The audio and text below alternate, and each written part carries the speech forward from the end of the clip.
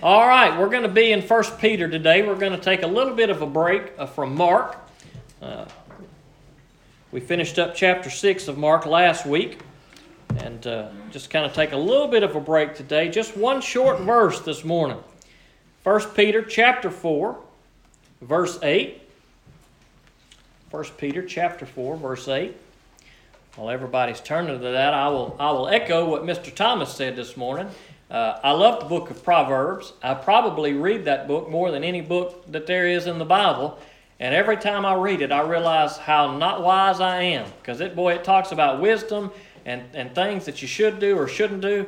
And every time I read it, I think, all right, Lord, keep working on me because I hadn't made it yet. I've still got a long way to go. And Mr. Thomas told us this morning, he encouraged everybody to read through the book of Proverbs if you never have. And I would encourage you to do so as well. And if you have read through it, I would encourage you to do it again. It's a good book. And if you want to seek wisdom, Proverbs is a great place to start to look for it. And there will be some good stuff in there for you. All right, 1 Peter chapter 4, verse 8. This won't be a sermon today, at least not what sermons typically are, not a preaching or a teaching that we're really accustomed to. It'll be more of just kind of wanting to make sure we get the year started off right as a church moving forward, that we're going in the right direction. So probably be short and sweet today, praise the Lord, and not too much like a sermon, but every once in a while, a time or two a year, we just need to kind of talk about some stuff, I think, just to make sure that we're on track and that we're going the right direction. So that's what we'll talk about a little bit today. So let's pray and then we will get started. Father God, we come to you this morning. I thank you for this church. I thank you for all the people that are here that make up this body that we call Enterprise Baptist Church, and I thank you for letting us be able to come and serve together, dear Lord, alongside one another and to serve you in all we do. And I pray that you be with me as I speak your word today, and as we talk about things, I pray that you just let your Holy Spirit just guide us both today and every day of our life. And in this new year of 2020, dear Lord, I pray that it would be a year that you would use us, that we would be obedient to you, and that we'd be faithful to you. And I just pray that you bless us in the time that we have today. And I just ask these things in Jesus' name. Amen. 1 Peter chapter 4, verse 8.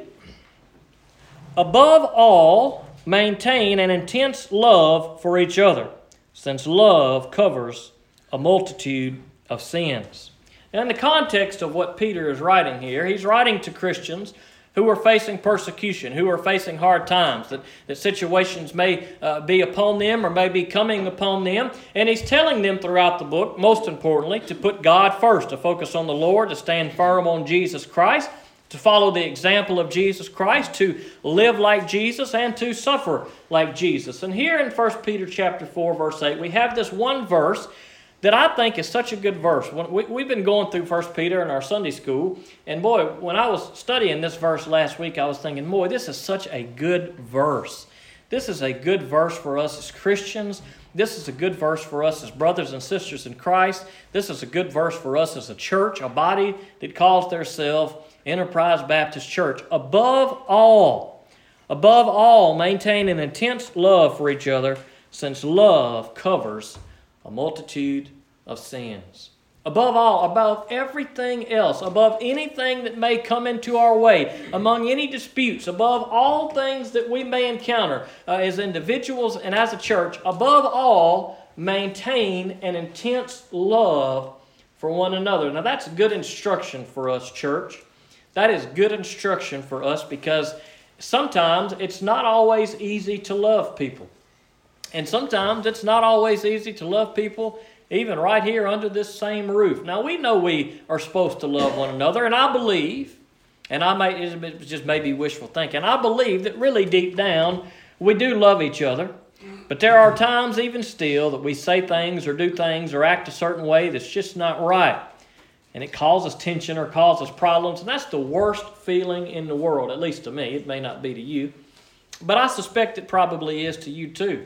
When there's tension between you and somebody you love, it's just not good. It's just, you just can't, or at least I can't rest, I can't think, I can't get my mind off of it.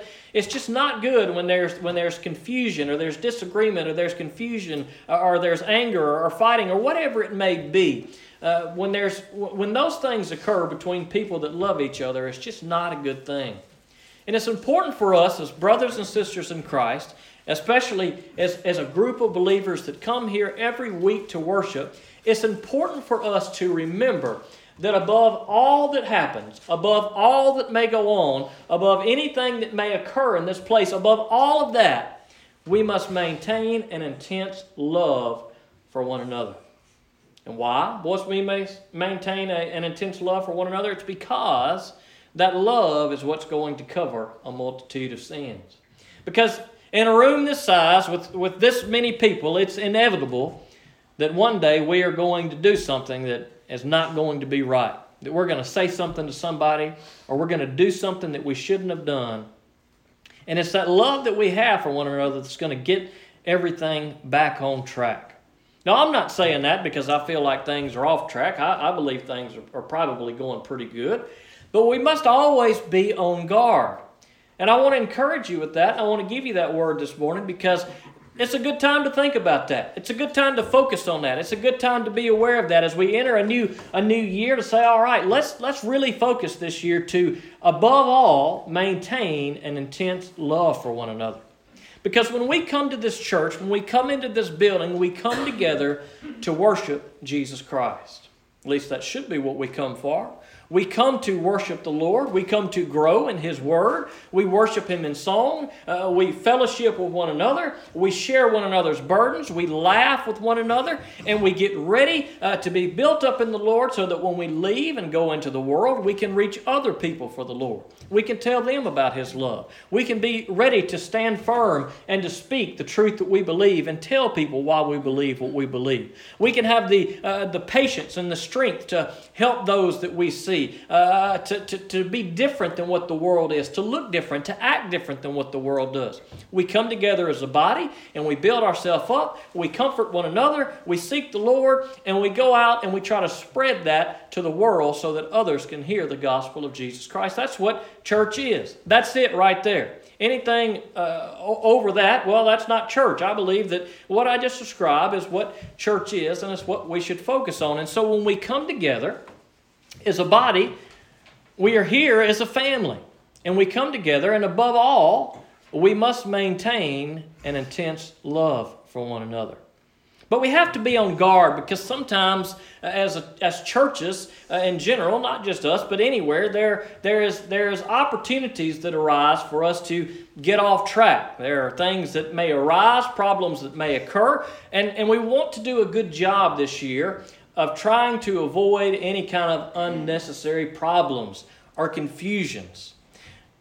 I was thinking a lot in the last couple of weeks, like, boy, how do you do church? You know, how do you do church without church being a business? I think about this a lot because there are so many things that churches do, and boy, it seems like sometimes it could very easily be viewed that the church is being run just like a business. But we're not a business as a church. We're brothers and sisters in Christ who are here to serve the Lord.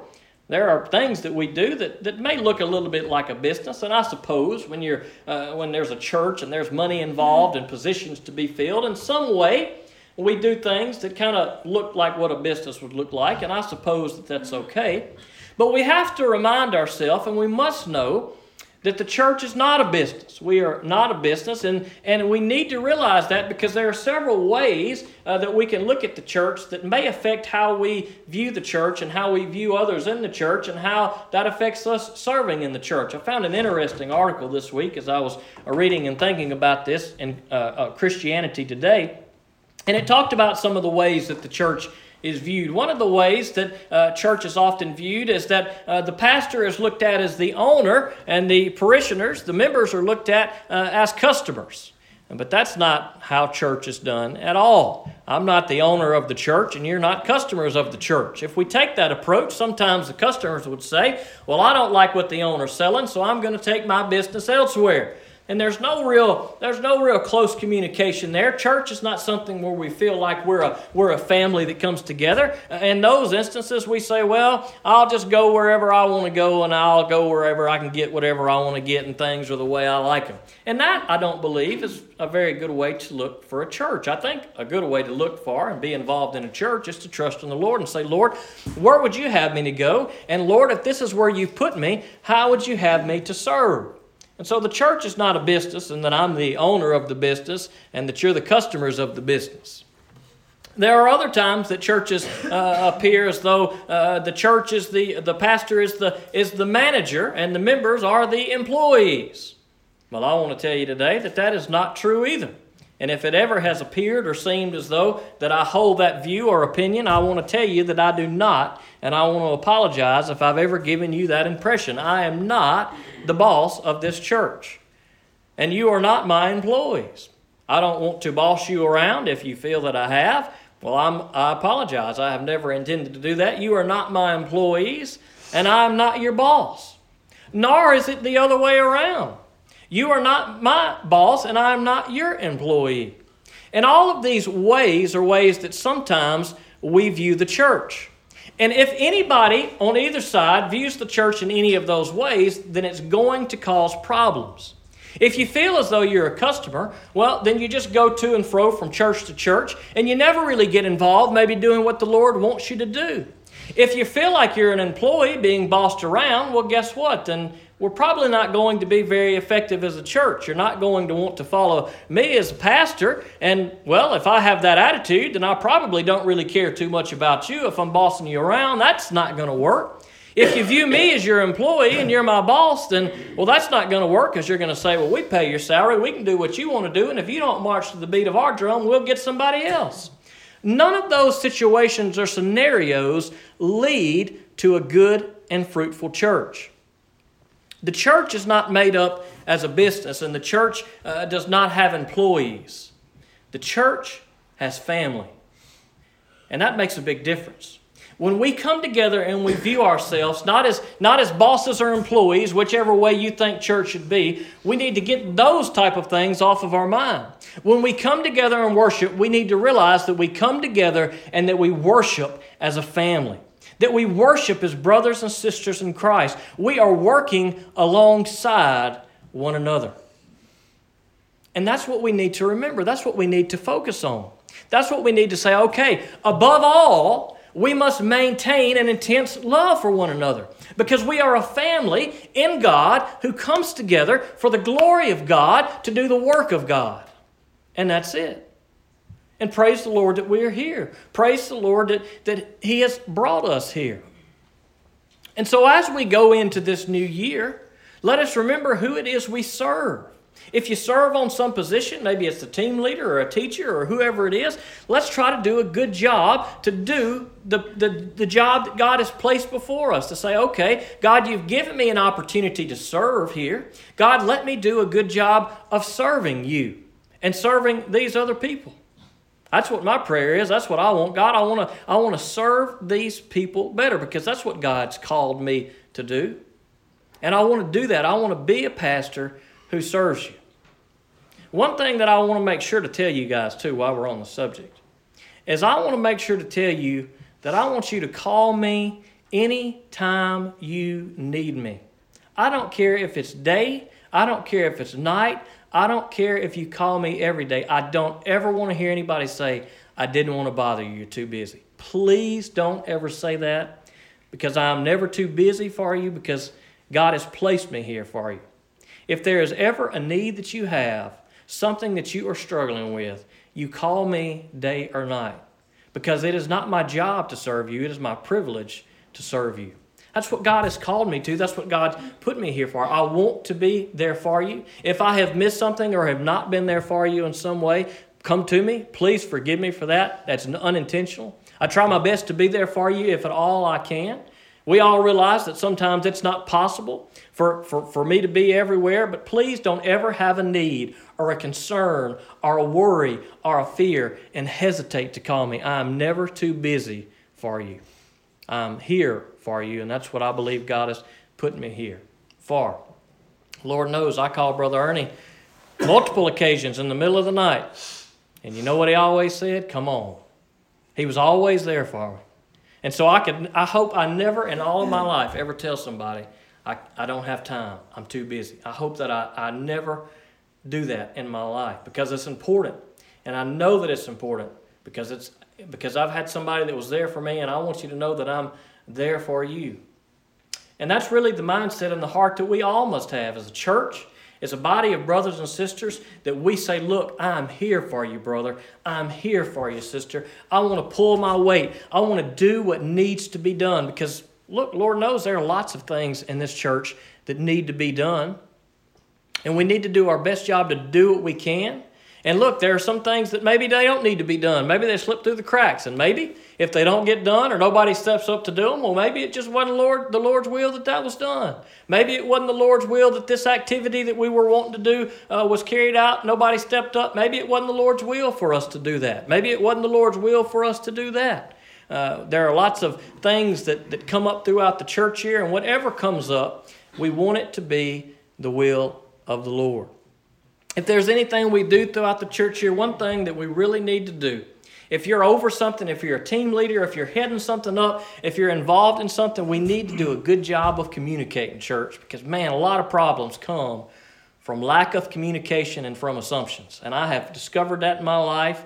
And, boy, if we communicate good as a church and we make sure that we're all pulling in the right direction, it's going to really help us to grow together as a church body and to make sure that things get done and that there are no issues and problems, because Lord knows I don't want any issues and problems. Man, one of the worst things for me in church is when there's an issue in church. Man, that's horrible. That's a horrible thing. And if we come together and we realize that we're family, even if issues should arise, we've got to work those things out.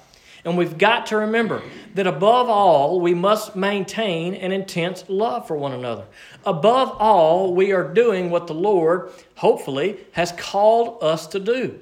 And that's the direction that we want to pull in. That's the direction that we need to think about when we're thinking about things and there's disagreements that may arise between us.